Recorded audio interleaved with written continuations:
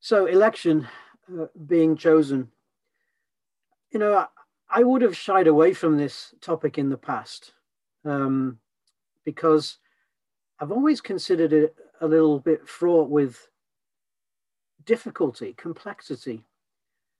And yet I would say in as recently as in the last year, it's a topic that has really come to life. And it's just a delight, really, to have the opportunity to share some of the things that have become precious to me.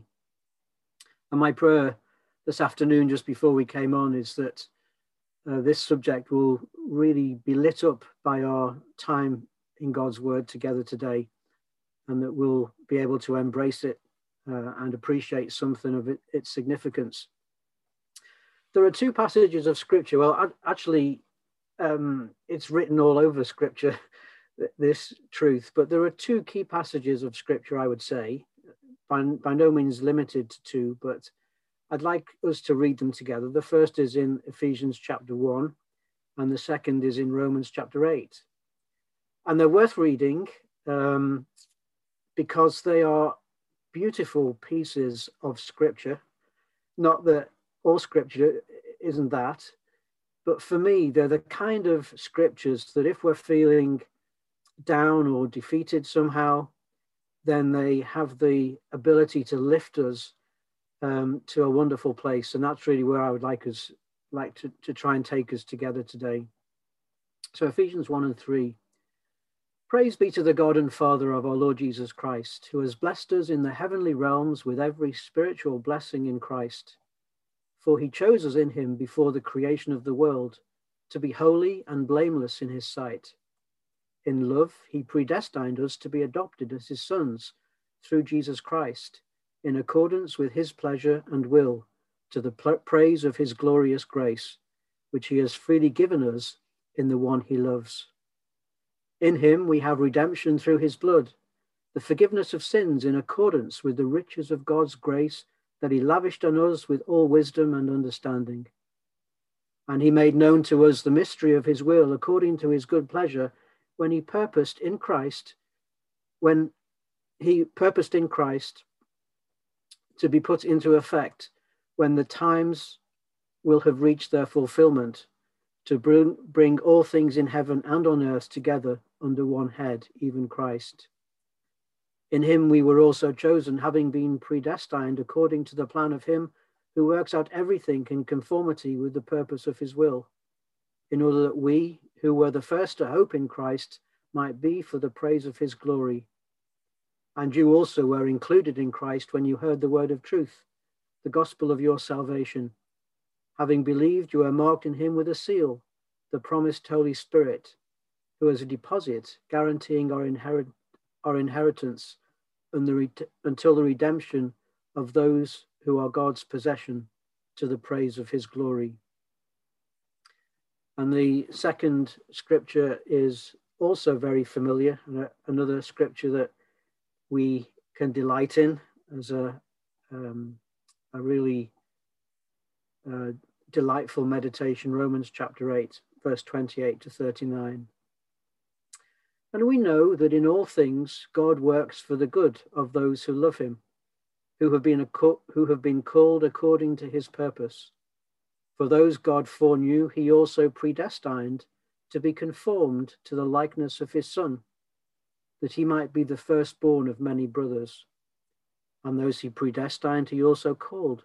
Those he called, he also justified. Those he justified, he also glorified. What then shall we say in response to this? If God is for us, who can be against us? He who did not spare his own Son, but gave him up for us all, how will he not also, along with him, graciously give us all things? Who will bring this charge against those whom God has chosen? It is God who justifies. And then to verse 37. No, in all these things we are more than conquerors through him who loved us. For I am convinced that neither death nor life, neither angels nor demons, neither the present nor the future, nor any powers, neither height nor depth, nor anything else in all creation will be able to separate us from the love of God that is in Christ Jesus, our Lord. So we will dip in and out of those scriptures very briefly, and we have some others as well to underpin some of the things that we'll be enjoying together under this topic.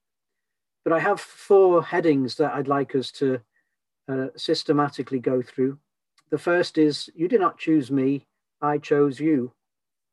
Second is, worry or worship. Third, preach, reach, each. And number 4, distinguished company. You know, when I was a kid, and it still applies today, I was the one who always had 2 left feet. And I just never really got sport at all. And I'm sure others can relate to the lineup at either playtime in the playground or in a PE lesson, were 2 captains, usually the biggest and the most gifted in football or whatever it was, would step forward and they would have to choose their team. And me, I used to spend the time on the field really in my own goal mouth, kicking mud. I would avoid the ball. And as a consequence, I was pretty much useless on anyone's team. So there's always the little skinny kid at the end that no one chooses. And, you know, this isn't a bid for sympathy, but that's the reality. It's being chosen is something very special, and not being chosen, being left out, which was my experience in that particular context. It's kind of embarrassing. You know, that little experience, which perhaps many of us can relate to. When I was a teenager, I discovered this verse, and it brought to life to me the whole truth about God's choice of me. It's the Lord's words in the upper room to his disciples. In John 15, verse 15, I no longer call you servants, because a servant does not know his master's business. Instead, I have called you friends, for everything that I learned from my Father, I have made known to you. You did not choose me, but I chose you and appointed you to go and bear fruit that will last. When you're a kid, being the one that's always left at the end, and you just kind of go with whatever team the teacher allocated you to, it really does get to you. It used to get to me. And the discovery from this verse that God chose me, I didn't choose him, was really a revelation. And I just, even as a young teenager, felt this was such a special thing. As you get older and get more immersed in God's word, it becomes evident that this idea of Almighty God choosing individuals or people is something that characterizes our God throughout Scripture. Deuteronomy 7 is a very beautiful verse, and it obviously takes us back to the Old Testament. And bearing in mind, Deuteronomy is about the old man Moses, and he's articulating his experiences as leading the people of Israel for the last 40 years. He's articulating that to the current generation who weren't there at the start. And this is how he describes God's people. For you are a people holy to the Lord your God. The Lord your God has chosen you out of all the peoples on the face of the earth to be his people, his treasured possession. What an amazing expression. The Lord did not set his affection on you, another amazing expression, and choose you because you were more numerous than other peoples. For you are the fewest of all peoples, but it was because the Lord loved you and kept the oath he swore to your forefathers, that he brought you out with a mighty hand and redeemed you from the land of slavery, from the power of Pharaoh, king of Egypt. Going back to my lineup at school, of course, kids were chosen for the team because of their football prowess or whatever it might have been. and people were not chosen because of their ineptitude. You know, the precious thing about God's choice of us is it's simply because he loves us. And he chose to lavish his affection on us for no other reason than he loves us. And it's not of any merit in myself. It's not any merit in yourself. It's simply a matter of God's sovereign choice. And as we saw in that previous verse, it's simply because he loves us. If there's nothing more that we take away from our talk tonight in our consideration of election and us being chosen by God because of his foreknowledge, then just take away the thought that God chose me because he loves me. But there's more to it than that. If we carry on with verse 16, you did not choose me, but I chose you, and I appointed you to go and bear fruit that will last. The word appointed, it's ordained, and it becomes a serious business. Of course, the Lord chose me for a reason, and that reason was he loves me. But he chose me for a purpose. And that was to, in the context of John 15, that was for his disciples to go and bear fruit that would last. Accompanying John 15, that's the verse at the bottom of the screen, still under you didn't choose me, but I chose you, which incidentally is unique to the Christian faith. All of the faiths talk about spending our lives somehow finding God. And I just enjoy that point that the Lord Jesus came to seek and to save me who was lost. He chose me. He found me. It wasn't me that chose or found him. That's unique. We're going back to Romans 8. And just wanted to highlight some of the truths that are so precious here. And it's in the context of the purpose for which God has chosen me. We know that in all things God works for the good of those who love him. You know, how often do we think of Romans 8 and 28 and then stop after that? Because we love the promise, don't we? All things work together for good for those who love him. It's such an amazing promise that has got so much in it. But catch the end of the verse, who have been called according to his purpose. We're talking about the sovereign choice of God that are to do with accomplishing his divine sovereign purposes in the universe.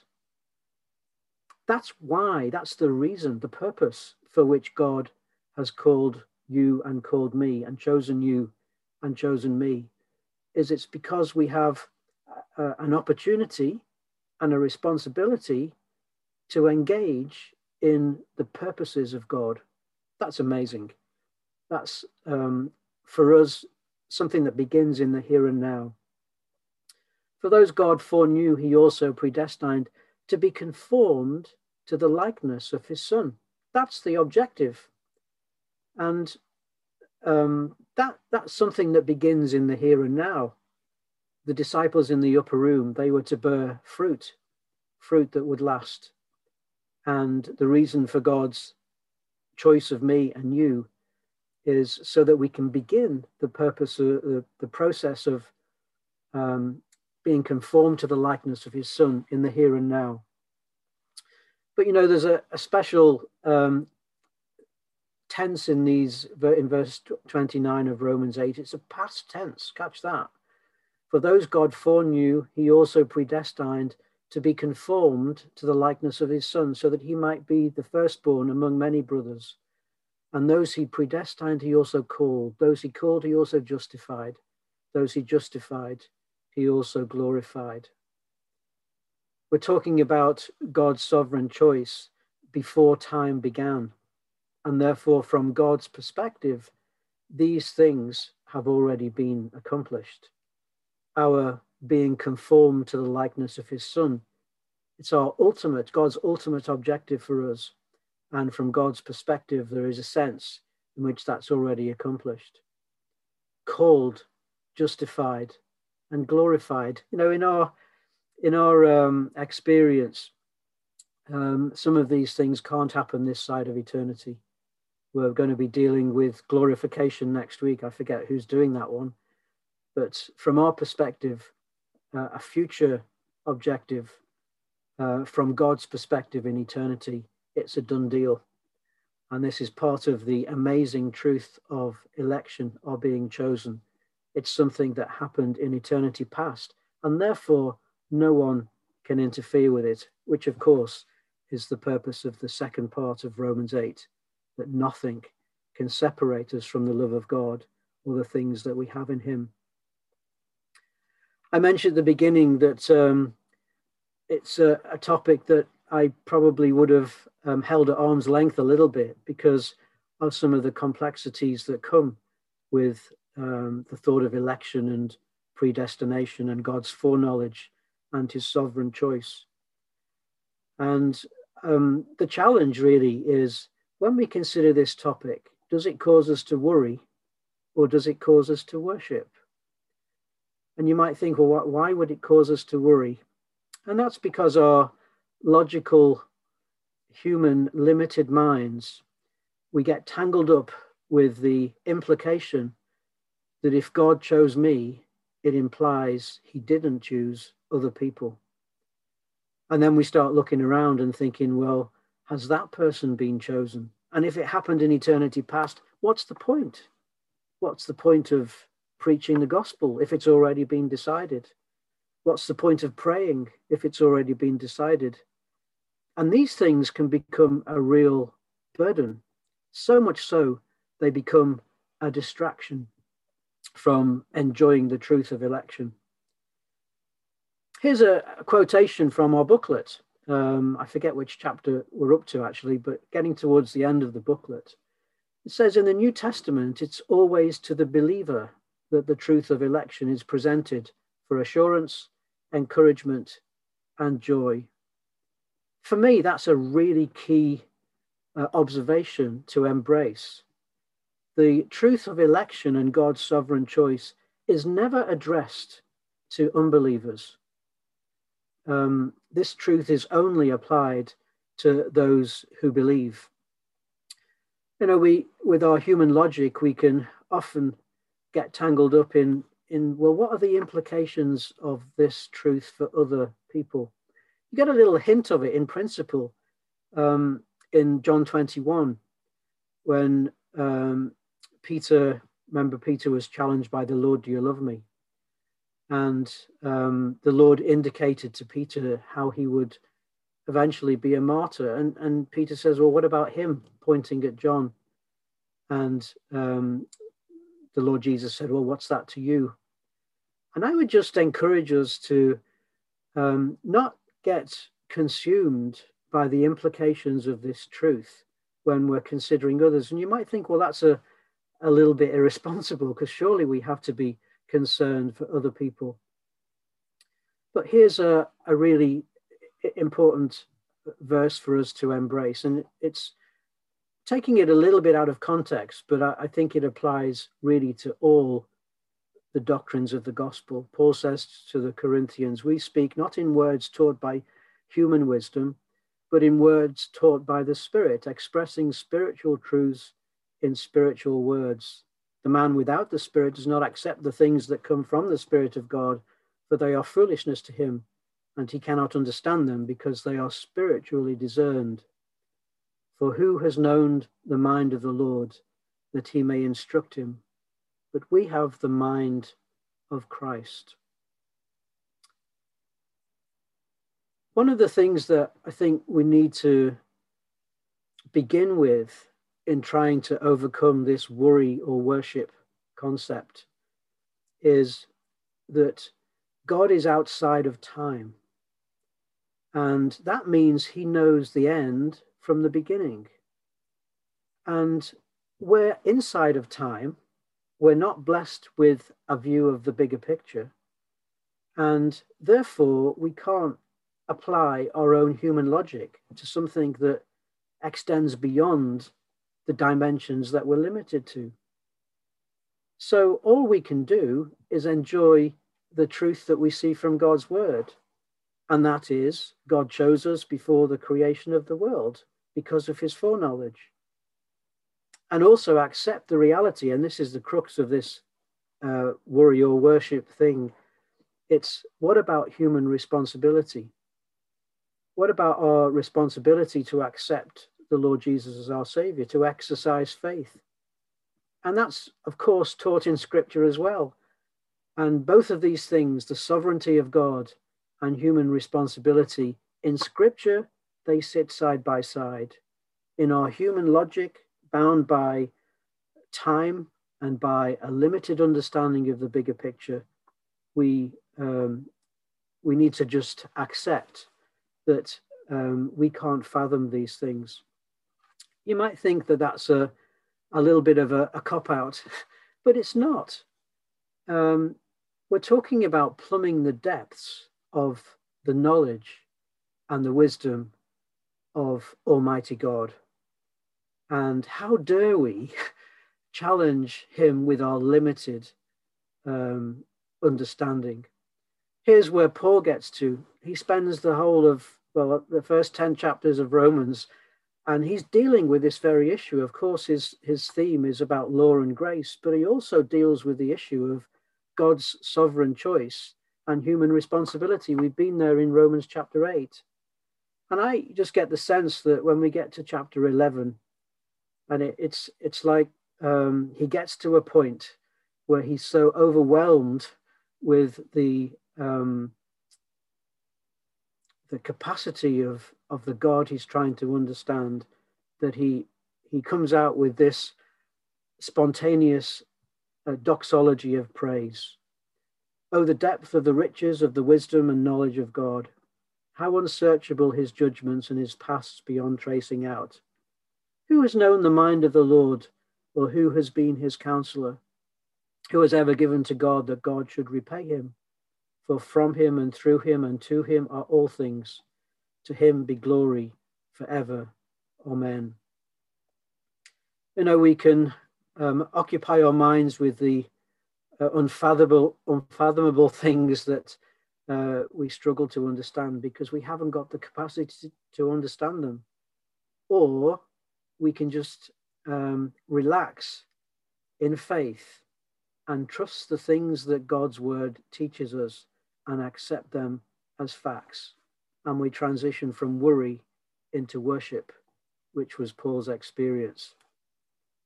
Here's a little statement. It's half a verse of one of our PHSS hymns. And I think it's totally relevant here. Where reason fails with all her powers, there faith prevails and love adores. We need to accept the reality that as we try and understand the infinite God, we will get to a point where our reason fails, despite how clever we might be, and there faith prevails and love adores. That's really the response of the heart to this amazing topic when we get to the point of trying to grapple with the truth of God's sovereign choice and human responsibility coexisting together. I want to mention our responsibility to share the gospel, because another logical conclusion that we might come to in this topic is, what's the point of preaching the gospel when it's already predetermined? And the reality is we preach the gospel not just because we're told to, but because it's very clear from Scripture that we have a role to play, if you like, an agent. Of course, we're working in partnership with the Holy Spirit as an agent to reach out to people. Here's a remarkable verse, Acts chapter 13. This is what the Lord has commanded us. I have made you a light for the Gentiles, that you may bring salvation to the ends of the earth. When the Gentiles heard this, they were glad and honored the word of the Lord. And all who were appointed for eternal life believed. That's a statement about election, those who were appointed for eternal life. And they believed as a consequence of the gospel being preached. Isn't it amazing that we have, it's a responsibility, it's an obligation, it's an opportunity, it's a privilege to speak the gospel to those around us, because that's the way those who are appointed for eternal life will believe. And of course, we're a channel, and it's the work of the Holy Spirit to convict them of their sin and of their need for a Savior. But it's our responsibility to preach. Very familiar verses in Romans chapter 10. Everyone who calls on the name of the Lord will be saved. What a wonderful promise that is. How then can they call on the one they have not believed in? And how can they believe in the one of whom they have not heard? And how can they hear without someone preaching to them? And how can they preach unless they are not sent? So the point here is, as we understand and accept the wonder of election, God's choosing and his sovereign choice, and we understand the human responsibility in that as well, sitting alongside each other in a way our minds cannot fathom, our opportunity and responsibility is to be that agency by our relationship with the Holy Spirit in our daily lives to be his witnesses. I have a challenge for us, and it's really born out of a challenge I've received myself from, that should say Romans 10 and 1, I think. Paul, bearing in mind where it's coming after chapter 9, which is all about God's sovereign choice, human responsibility.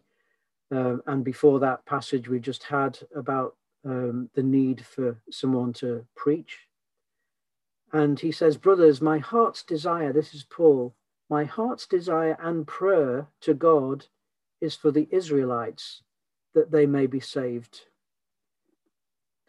That's a verse worth reading again. My heart's desire and prayer for the Israelites is that they may be saved. So I believe Paul was talking about his Jewish friends who hadn't got the point yet.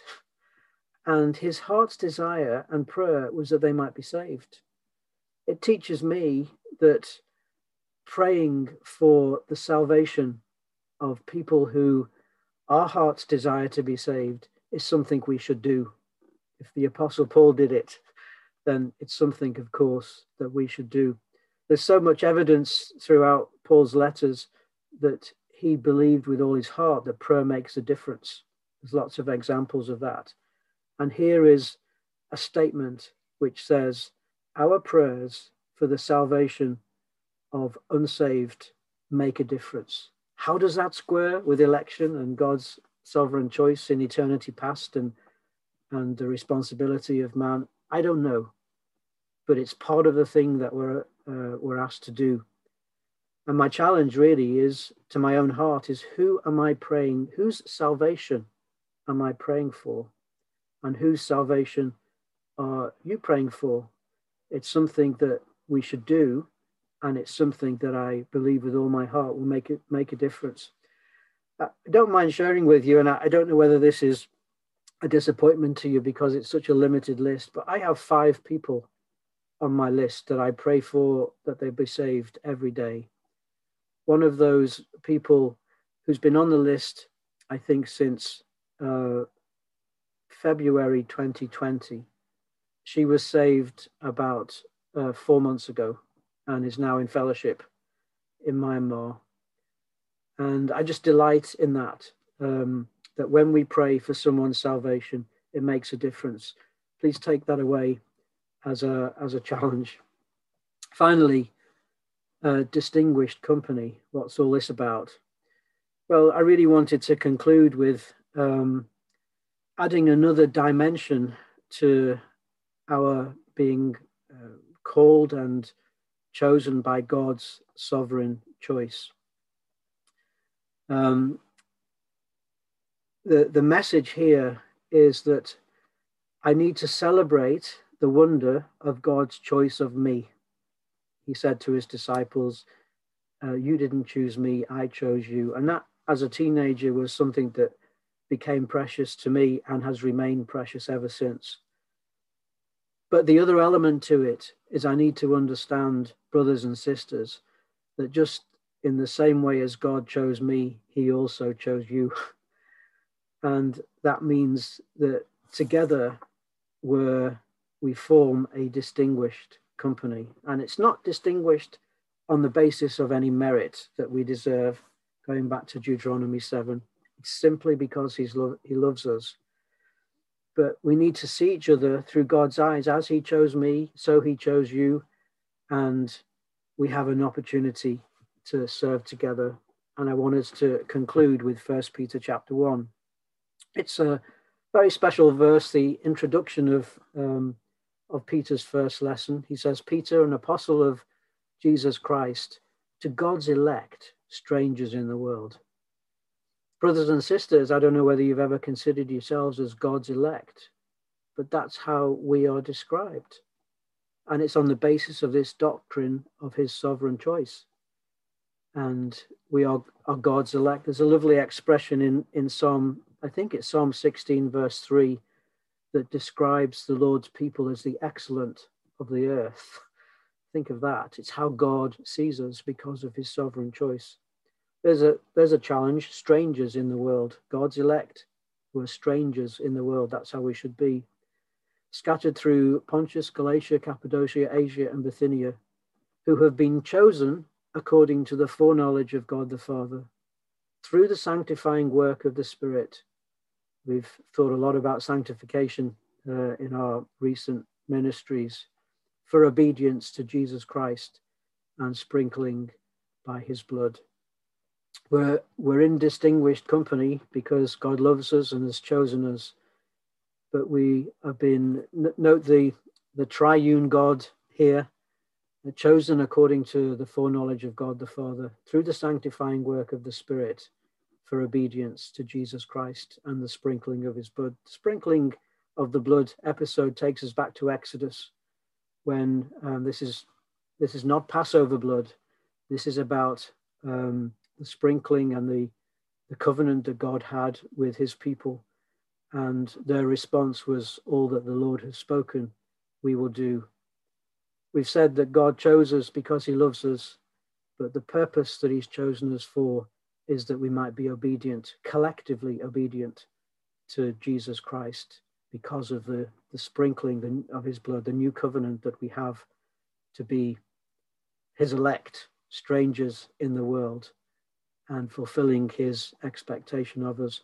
It's a wonderful topic, hopefully a little appetite whetter really for us to not shy away from it because of perhaps complexities that we might see, but embracing it with all our hearts and not worrying about it and the implications for others, but using the truth as a means to well up in worship out of appreciation, and to do our part in preaching and in praying for others, and to embrace the collective opportunity we have as God's chosen people.